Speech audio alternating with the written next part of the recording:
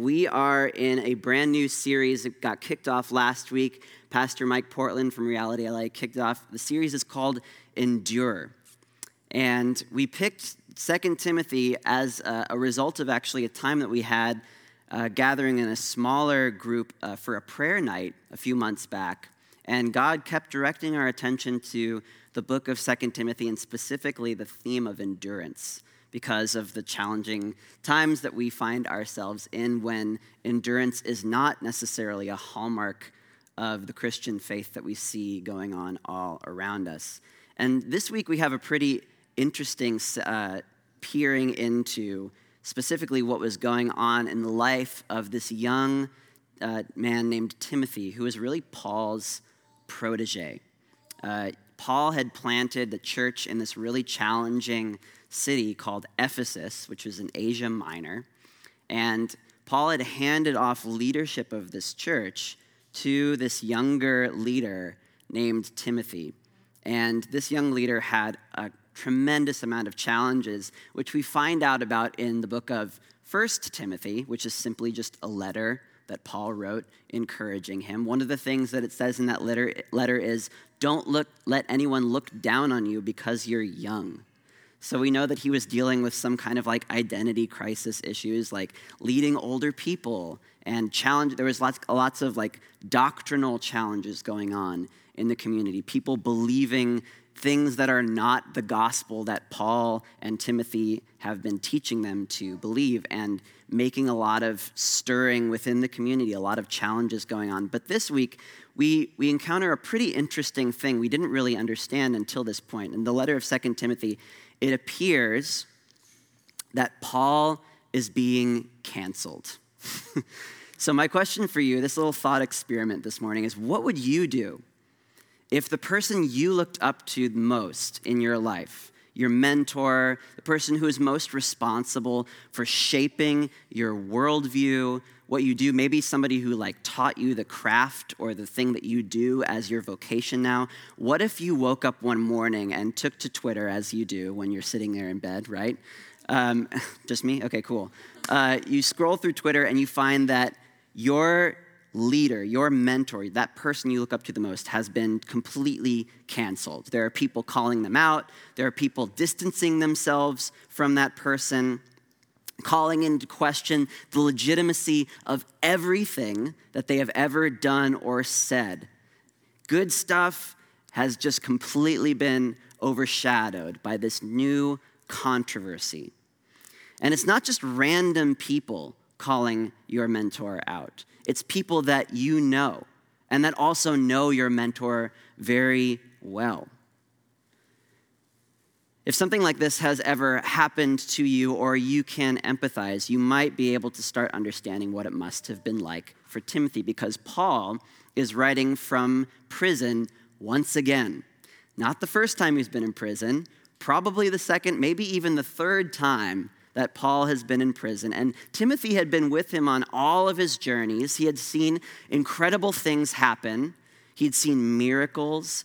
And after that, he took over this role as pastor of this church in Ephesus. And some of Timothy's peers and a large portion of the church is saying, you know what?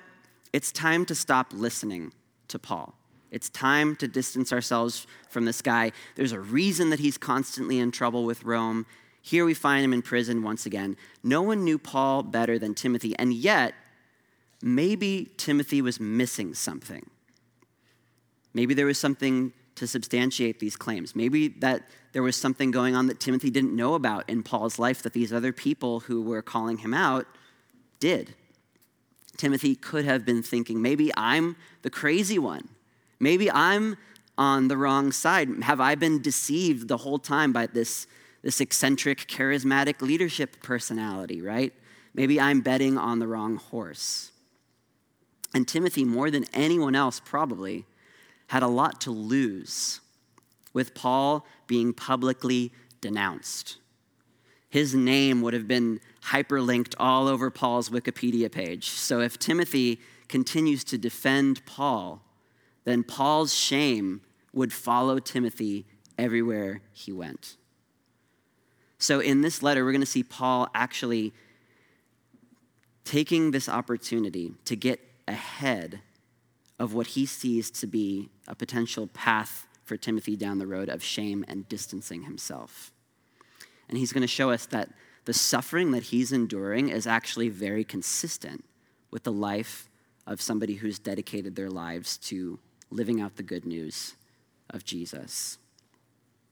So he's going to encourage Timothy to persevere, knowing that God will be faithful to sustain him because of the gospel story. So we're going to read, and if you can, stand, please, as we read from 2 Timothy. We do this as a way of signifying with our bodies that what we're reading right now is not just man's words, but God's very word to us in this community. So 2 Timothy chapter 1, verse 8 through 18 says, "Therefore, do not be ashamed of the testimony about our Lord, nor of me, his prisoner, but share in suffering for the gospel by the power of God, who saved us and called us to a holy calling, not because of our works, but because of his own purpose and grace, which he gave us in Christ Jesus before the ages began, and which has now been manifested through the appearing of our Savior Christ Jesus, who abolished death and brought life and immortality to light through the gospel, for which I was appointed as a preacher and apostle and teacher, which is why I suffer as I do. But I am not ashamed, for I know whom I have believed, and I am convinced that he is able to guard until that day what has been entrusted to me. Follow the pattern of the sound words that you have heard from me, in the faith and love that are in Christ Jesus. By the Holy Spirit who dwells within us, guard the good deposit entrusted to you. You are aware that all who are in Asia turned away from me, among whom are Phygelus and Hermogenes. May the Lord grant mercy to the household of Onesiphorus, for he often refreshed me and was not ashamed of my chains. But when he arrived in Rome, he searched for me earnestly and found me. May the Lord grant him to find mercy from the Lord on that day. And you well know all the service he rendered at Ephesus." Let's pray. This morning, Lord, we look to you and we expect to hear your voice speaking to us by the power of your Holy Spirit, because it is your Spirit who authored the words that we just read. And we know that it's through these words that we're continually nourished as followers of Jesus. I pray for everyone in this room who is experiencing Father's Day and it's a challenging day, that you would minister to them. I pray that anyone who's feeling tempted to give up this morning, that you would speak to us and encourage us. I pray, Lord, that anyone who does not know you this morning would take one step closer to you. We ask it in Jesus' name. Amen. All right, you can have a seat. Thanks, everyone. So, Paul's first instruction to Timothy could possibly sum up this entire letter of 2 Timothy, and it is, do not be ashamed, in verse 8. Do not be ashamed, specifically of two things. First of all, do not be ashamed of the testimony of our Lord, which is the gospel, the news about Jesus, and do not be ashamed of me, of Paul, who's speaking. The reality is, Timothy has both of these associations, these relationships, both with Jesus and with Paul, that could potentially have brought him shame within his life. The reality is, and we learned a lot of this in our last series that we called Peculiar, the reality of aligning yourself with Jesus in the ancient Roman world was, in many people's estimation, being on the wrong side of history. The Roman Empire viewed Jesus as just a failed insurrectionist who is publicly shamed, and that's that. Throw it away with the annals of history. He died on a cross, the lowest form of torture and death reserved for the very lowest of society. And he was widely even known among the Jewish people as just another failed Messiah. And Pastor Ryan even reminded us a couple weeks ago that the earliest depiction of Jesus' crucifixion that we have shows Jesus with the head of a donkey. You see it behind me. And as one Roman author even called Jesus that crucified jackass. Right? So aligning yourself with Jesus in the ancient world was basically social suicide. So Paul says, don't be ashamed of the testimony of our Lord. But also he says, do not be ashamed of me. Paul is equating these two things for a reason.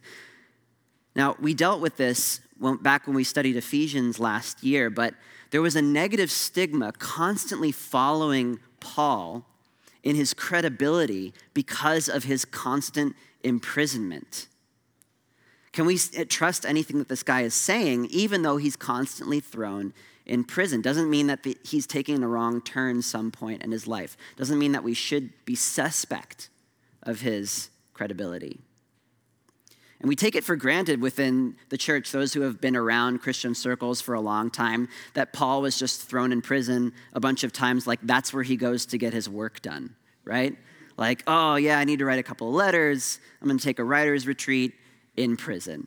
And that's just where he goes. He's really productive there. But no, like a lot of the early church actually struggled with his influence and distanced themselves from him because of this. Because they lived in this very intensely honor-shame culture. Imagine if we brought a guest preacher in and we intro him, right? And we say, after serving as a pastor for 10 years in, New Jersey or somewhere, he did 3 years jail time and then he released a new book. Please welcome him, right? We'd be like, you go back to the last part where... But the reason that Paul is in chains, what he wants us to understand, the reason that he's on death row right now, as this is the last letter that he would ever write, is not because he failed, but because his life is entirely devoted to his mission. But instead of justifying himself, instead of trying to retrace the entire history of what happened and, it was so-and-so's fault and he wrongly accused me and yada, yada, he connects it to the will of God. He says, do not be ashamed of the testimony of our Lord, nor of me, his prisoner. You see that? He is introducing himself as a prisoner, not of Rome, but of God himself. Because he knows that even in this circumstance, it is God's purpose that is being worked out in his life. And the word that he uses for shame is a very interesting word because it's a quarter of the usages of this word that he used for not being ashamed are actually found in this letter of 2 Timothy. A quarter of the usage of this entire word in the New Testament is found in this very short book of 2 Timothy. Paul feels that he is catching Timothy at a very pivotal point in his relationship with Jesus. He can, almost like when you tell a toddler not to do something and then you see like the glint in their eyes and they haven't even started going to do the thing that you told them not to do, but you can see it. You can see it like going on in their head. Paul is saying, do not be ashamed. I know what you're thinking. I know what you're about to do because everyone else is also doing it, right? He gives us these cautionary tales in verse 15. He says, all who are in Asia have abandoned me. Now, I think Paul might have had some dramatic flair in saying that, but that's probably how he felt, right? Timothy was in Asia, right? So we know it wasn't like everyone, but it was probably more than 50% of the people who were encouraging Timothy now to distance himself from Paul. And he names two people in particular, these two guys, Phygelus and Hermogenes. I've never met anyone with these names, probably because nobody wanted to name their kids this after this letter came out. But we also don't see any other mention of these guys in the New Testament because they dipped. They were gone. Timothy was a pastor in Asia, so we know that it wasn't everyone who had left Paul. But according to Paul, everyone had abandoned him. And he's trying to get ahead of what he sees Timothy could potentially do if the shame became too great to bear. But he names this other guy named Onesiphorus. And he uses the same word, and he says, Onesiphorus was not ashamed of me. But when I became a prisoner in Rome, this guy actually came and found me, which could have been a really difficult thing to do. They didn't exactly advertise where all of the prisoners were being held. And back in ancient society, it wasn't the job of the state to take care of prisoners of the state. It was actually the role of friends and family. So if this guy hadn't found Paul where he had been in prison, Paul probably wouldn't have been provided for at all. This guy went out of his way to find Paul, to associate with this man who had been once again thrown in prison, and ask if there was anything that he could do. And the way that Paul talks about it, it could have been not just this man, but his entire household that went to find Paul to refresh him. And so Paul says, may they find mercy. May they be blessed because they went out of their way to associate with somebody who had been disgraced by society. The far more common response today, when the pressure gets turned up, when being associated with somebody who has a difficult reputation, when being associated with the Christian church, with the faith of Christianity, when it's in the news and people are misconstruing the faith, and there are certain people that you would rather not be spokespeople for the faith are identifying with the church, the pressure for us is to say, yeah, those people are over here. I'm over here. We're not together. When being associated with the church becomes costly to our own reputation, we want to distance ourselves. We want to abandon those people, which is why, we live in such a transient city, because it's not just matters of faith, it's also what happens in community when things get hard. It's also what happens in marriages when things get hard. In vocations when things get hard, we tend to say, I've had enough. What we really want is the meaning and deep intimacy that comes from being known and loved, but we often fail to spend enough time in any one place or with any one person long enough to go through the wilderness of vulnerability that it takes to be known and to commit to someone or something or some place. When that situation no longer personally benefits us, when it could actually do damage to our reputation, we're done. And we can even affirm that this is what happens. We can even affirm that this challenge is going to happen to us, and yet be surprised when it does because it reveals the superficiality of our supposed faith or devotion to anyone or anything beyond ourselves. And it's challenging, but we have to be honest that this is our temptation. I was reminded this week of a lecture that a guest preacher gave at Collective Church probably 5 or 6 years ago.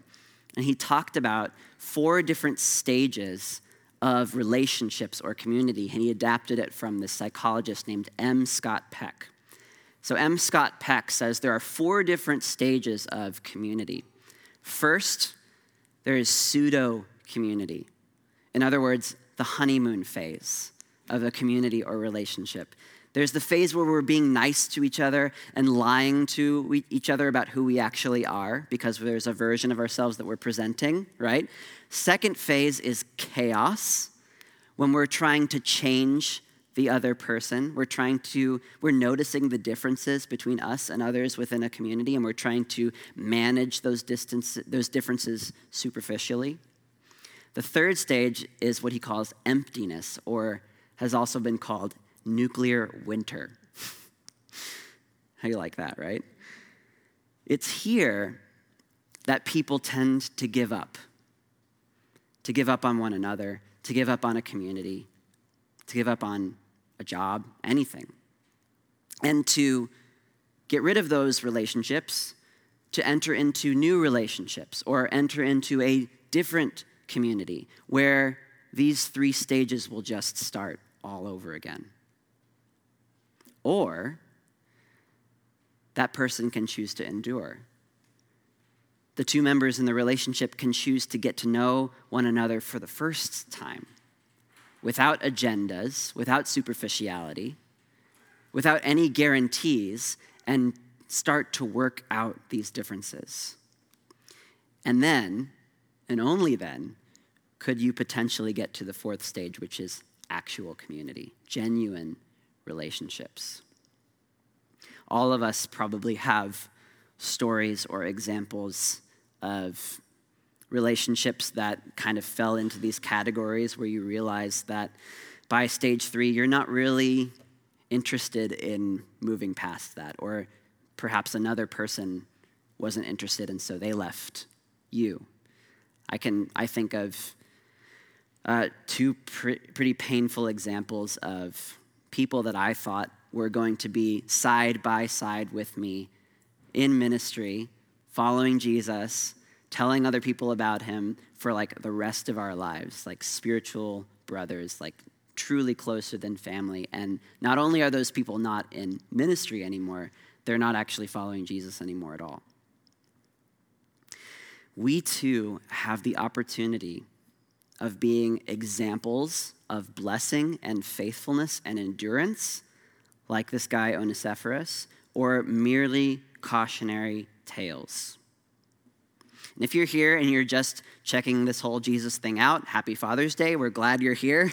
You can leave whenever you want. That's fine. This isn't a weird cult or anything, which is exactly what a weird cult would say, right? This is specifically for followers of Jesus, for those of us who call ourselves followers of Jesus and are here because God is calling us to a higher standard of community life, of family life, higher than the shallow, transactional, and surface-level relationships that are so stereotypical of our city. If we're not here for that, then what are we actually doing?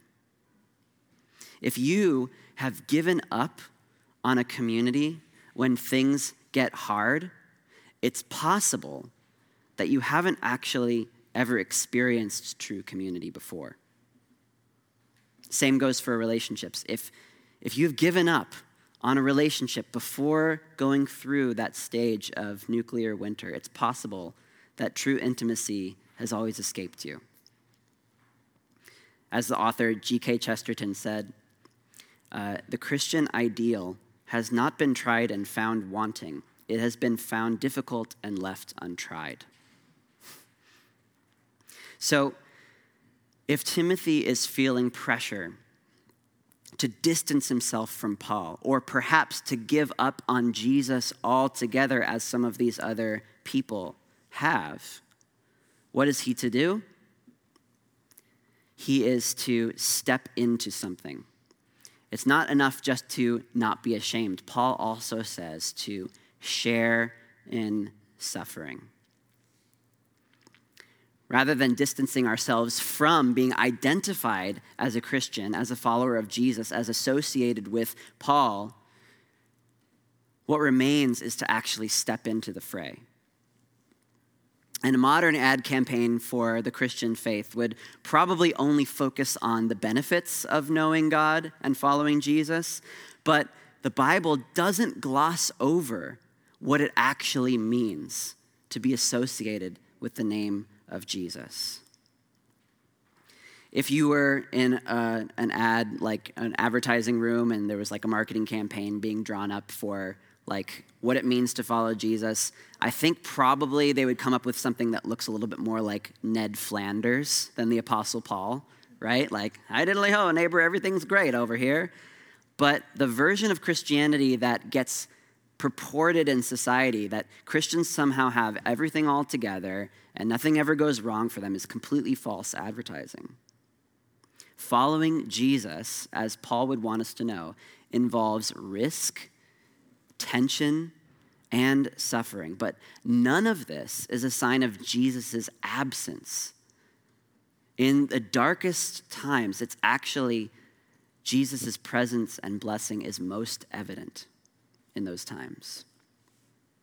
And in our society, we are possibly the worst equipped of any civilization at dealing with the problem of suffering. In Western civilization, we don't have the tools. Other societies, ancient civilizations, at least expected that suffering was going to happen. But in our society, if suffering is happening to you, it's because you did something wrong, or you need to change your circumstances to get out of the situation so that you can mitigate the experience of suffering. We're driven by this compulsion to understand the world as meaningful, to make meaning out of negative experiences that we have as being for a reason. Because if it's not, then we have no choice but saying then to say that suffering is meaningless. And a lack of understanding for people of faith often causes us to do more harm than good in assigning meaning to suffering. We grasp at meaning that leads to a lack of orientation to reality. And we can do significant damage to those around us when we offer a reason for suffering that is disconnected from reality. The most common conclusion that's drawn from a disoriented view of reality is that suffering is the result of something you did wrong, and you are receiving just retribution on yourself. If you're in prison, it's because you're a criminal. If you're poor, it's because you haven't worked hard enough. If no one's listening to you and you're trying to be a leader and platform yourself, it's because you must be getting something wrong. And this very well might have been the false teaching that Paul was most concerned by, because he knew that trying to get out of suffering, recoiling from difficulty, trying to change your circumstances so that you don't experience suffering at all, is cancerous to spiritual growth. To believe that the experience of discomfort, discouragement, or suffering is evidence that you're doing something wrong is to misunderstand the story of the entire Bible. Without faith that there is more to life than what we can see and observe, our suffering does not actually have meaning. There is no inherent good in suffering. It doesn't just build character, right? You cannot find meaning in suffering if there is no transcendent reality. You can only have vague optimism or wishful thinking. And the author and psychologist Viktor Frankl, who was a survivor of the Holocaust and of the death camps, he did a study to determine what it was that allowed the people who survived death camps to actually persevere, to get onto the other side of that, and to endure it with hope. And it was because they were basing their hope on some transcendent understanding of reality. That if anyone who was prisoners alongside him was placing hopes in something temporal, and that thing was taken away, that person would completely lose their ability to endure the difficulty of their situation. There was one example that he gave where somebody had a dream that the camp was going to be liberated in a matter of weeks. And they were all hopeful, but that when that date came and went, that person suddenly, without explanation, became ill and passed away. His conclusion was that the survival of prisoners in these death camps of the Holocaust depended on their ability to have hope in something beyond life. So Paul clarifies why suffering. He doesn't say suffering is inherently good or meaningful or for its own sake. There is no inherent good in suffering, and we should not seek it out or desire it. But we can't afford to recoil from it if our goal is to follow Jesus. The reason for our suffering matters. So Paul says the reason that he is suffering and the reason that Timothy should endure suffering is for the sake of the gospel. There are other philosophies that teach that suffering is inherently good because it builds character. Some teach that suffering is an illusion that we need to transcend through meditation. But if we suffer because we've made bad choices and put ourselves in a predicament where we are experiencing the repercussions of unwise decision, that is not the same thing as suffering for the sake of the gospel, right? Like last week when I was busted for rolling through a stop sign while taking my kids to school, and the cop pulls me over and gives me a ticket. That really happened. And no matter how hard I tried to plead with the cop, like, listen, man, I'm just in a hurry. I have these kids in the car. We're late to school. He's like, well, should have left earlier. I was like, whoa. Like, come on, man. My kids are in the car. You could take it easy on me. You could give me a warning or something like that. I thought I was being the righteous one here, coming up with all these reasons why this guy is just a sadistic jerk, right? But I had created the occasion for my suffering by not following the rules, right? And it really bothered me. It almost ruined my entire day. And I was processing, and I was praying about it later, and God very gently nudges me, and as almost as if to say, if you think you're suffering when you experience mild annoyances like this, you need to decide if you're actually prepared to endure real injustice for my sake. And that is what Paul is saying here. The endurance of suffering is not for silly things. It's for the sake of the gospel. Now, often we don't know the reason for our suffering, and we don't know what brought it about. But in the same vein here, Paul is calling us to endure, knowing that God is the one in charge. God is shaping our stories. He says we've been called to a holy calling. Some of you are experiencing incredibly difficult challenges simply by choosing to stay in Los Angeles right now when moving would have been so much easier. You wish you would have just gotten out of here at some other point during the pandemic. And that might feel like you're doing it for the right reasons, like you're here, you've decided to stay, but what is calling you to be here right now? We who are followers of Jesus actually need to do an audit on our choices to determine whether or not we are actually making these choices to follow Jesus or for some other reason. Is it the cultural benefits of living in the city? Is it friendship? Or is it out of actually obedience to God? Has God called you to be here? Or are you sticking it out for some other reason? Discovering our motivations and our intentions is not really that easy because our feelings about this constantly change. But if our decision to obey God and to follow Jesus is based on our comfort or our ease or our good feelings, then we have no basis to persevere when things actually get hard. If our goal in this life of living here in Los Angeles, following Jesus here, is to build our little kingdoms of comfort and self-actualization, and we deceive ourselves into thinking that we're actually enduring challenges for the right reason, but we're not, there's no blessing in that. The Apostle Peter says something very similar in a letter that he wrote in 1 Peter chapter 2. He said, "It's a gracious thing when mindful of God, one endures sorrows while suffering unjustly. For what credit is it if when you sin and are beaten for it, or when you run a red light and you get a ticket, you endure? But if when you do good and suffer for it, you endure, this is a gracious thing in the sight of God." So Paul says that if we endure hardship because we're actually saying yes to God, if we suffer for the sake of the gospel, we have the promise of God's power. He says, share in suffering for the gospel by the power of God. Not for God to remove the cause of suffering, but to give us the power to endure it. Now, why? Why should we endure? And this is where Paul is going to give us really important instruction. There are 3 paradigm shifts that Paul gives us on why we need to endure suffering and shame.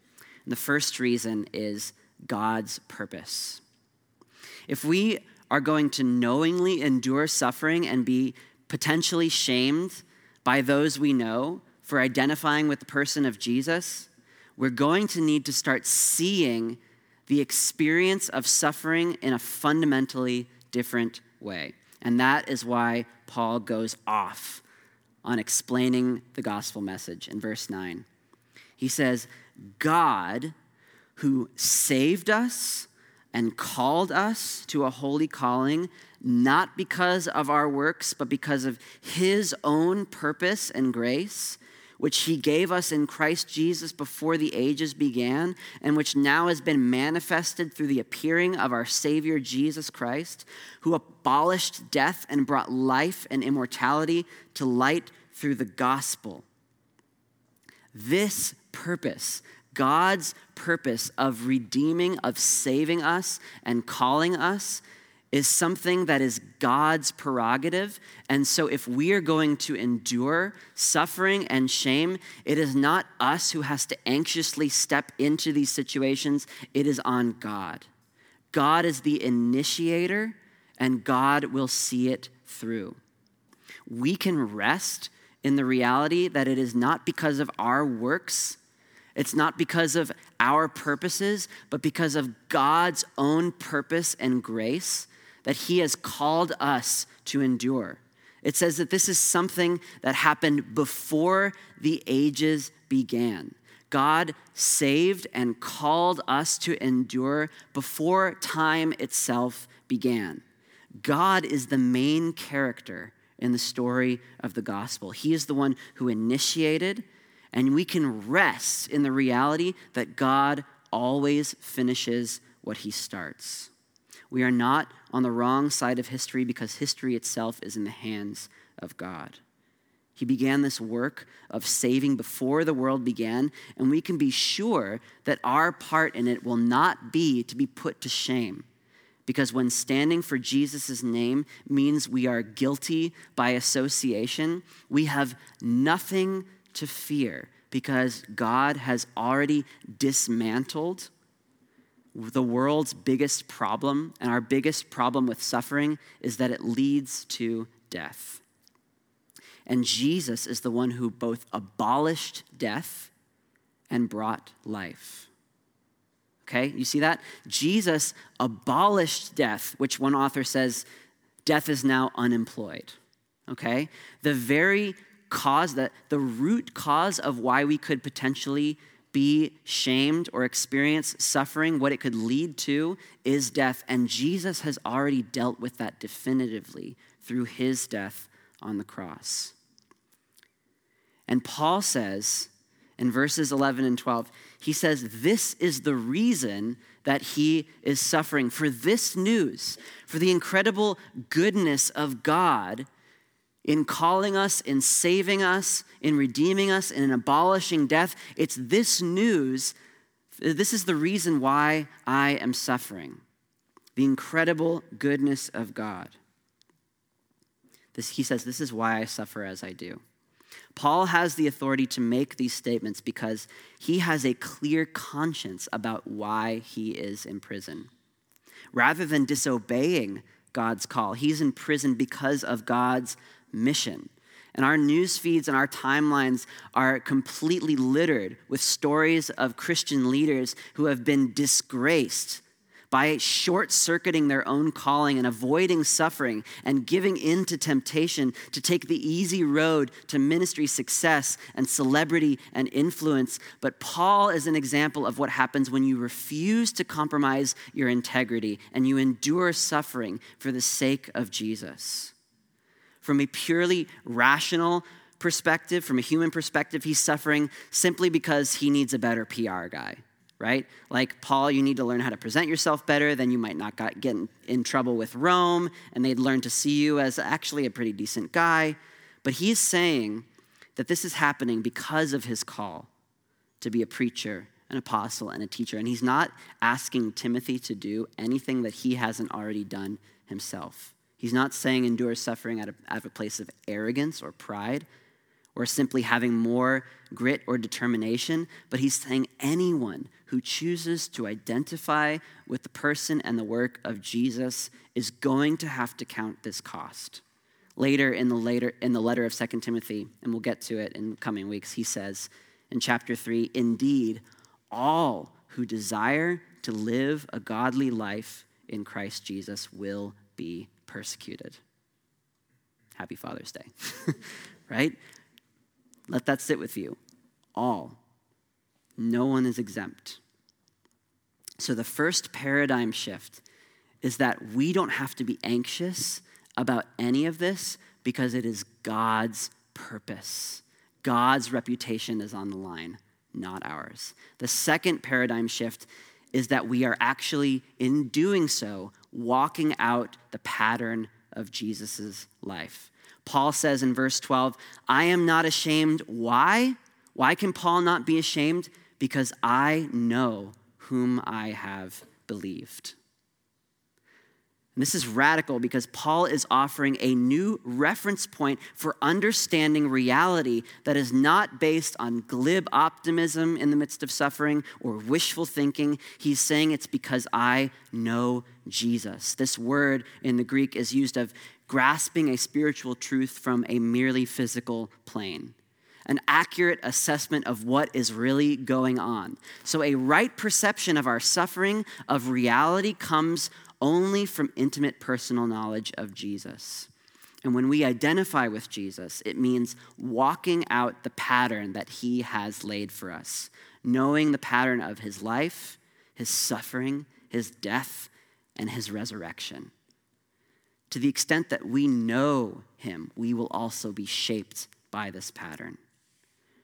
The truly spiritual response to suffering is to allow God to renew our minds to understand how God paradoxically uses all of the most challenging parts of our lives to shape us into the pattern of Jesus' life.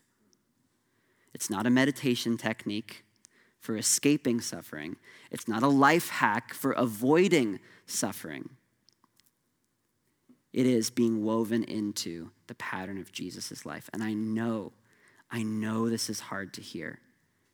I know when you think of the most challenging or painful thing that you have experienced or that you are currently experiencing, to be told that this is being allowed by God for your good. But friends, this is exactly the gospel of Jesus. Jesus endured the most horrific and painful reality anyone could have ever experienced, and it was because of this, because of his suffering and death, not in spite of it, that we can now be saved. We who trust in him can now experience this deep satisfaction of being forgiven, of being restored, of being loved by our Creator who knows us better than we know ourselves, and who invites us into that same mission so that others can experience his love. Now our pain and our difficulties become like little portals through which other people can experience the gospel story. In the martial art of judo, you use the weight of your opponent to defeat them. And just like that, in the gospel, God has used the power of death to defeat death itself. So now the weight of every single painful blow inflicted on us by the challenges of living in this world can be repurposed for blessing others. For a disciple of Jesus, every experience of suffering is potentially meaningful. And it doesn't mean that every experience of suffering you'll be given a cause and effect understanding of why or how it is going to be a blessing, but through faith, we can understand that with God, nothing goes unnoticed, nothing is wasted. Some of you might feel like giving up because you're regretting choices that you've made. To say yes to step into a situation that's bringing suffering, whether that means staying in Los Angeles, saying no to a relationship or an opportunity, choosing to say yes to something that means sacrificial living.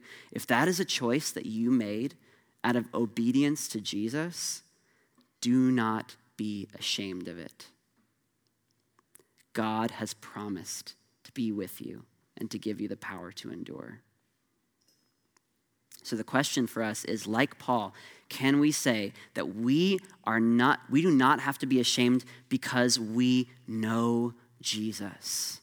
That makes all the difference. If you are here this morning and you do not know Jesus, maybe you've rejected the culturally constructed version of him presented to you by a church that avoids suffering. There is deep corrective work being done in the church right now by the Spirit of God because people are leaving the church in droves because of the lack of ability to understand our circumstances in light of a Jesus who suffered and died for us. Those two things are not mutually exclusive.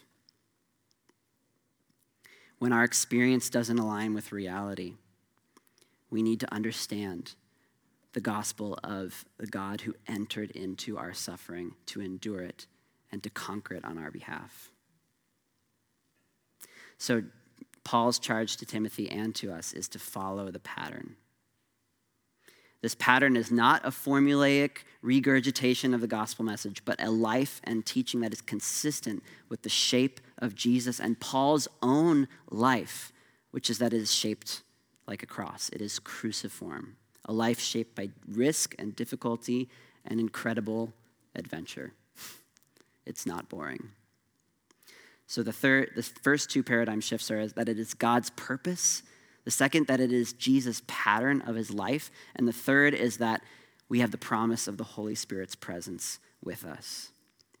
Paul says in verse 12, I am not ashamed, for I know whom I have believed, and I am convinced that he is able to guard until that day what has been entrusted to me. Follow the pattern of the sound words you have heard from me in the faith and love that are in Christ Jesus. By the Holy Spirit who dwells within us, guard the good deposit entrusted to you. Paul uses that word guard twice in this section, and he uses it in two different ways that seem contradictory but are actually very complementary. He says he is convinced that God is able to guard what's been entrusted to him, and then he tells Timothy, guard what has been entrusted to you. So who's doing the guarding? Is it God or is it us? The answer is yes, right?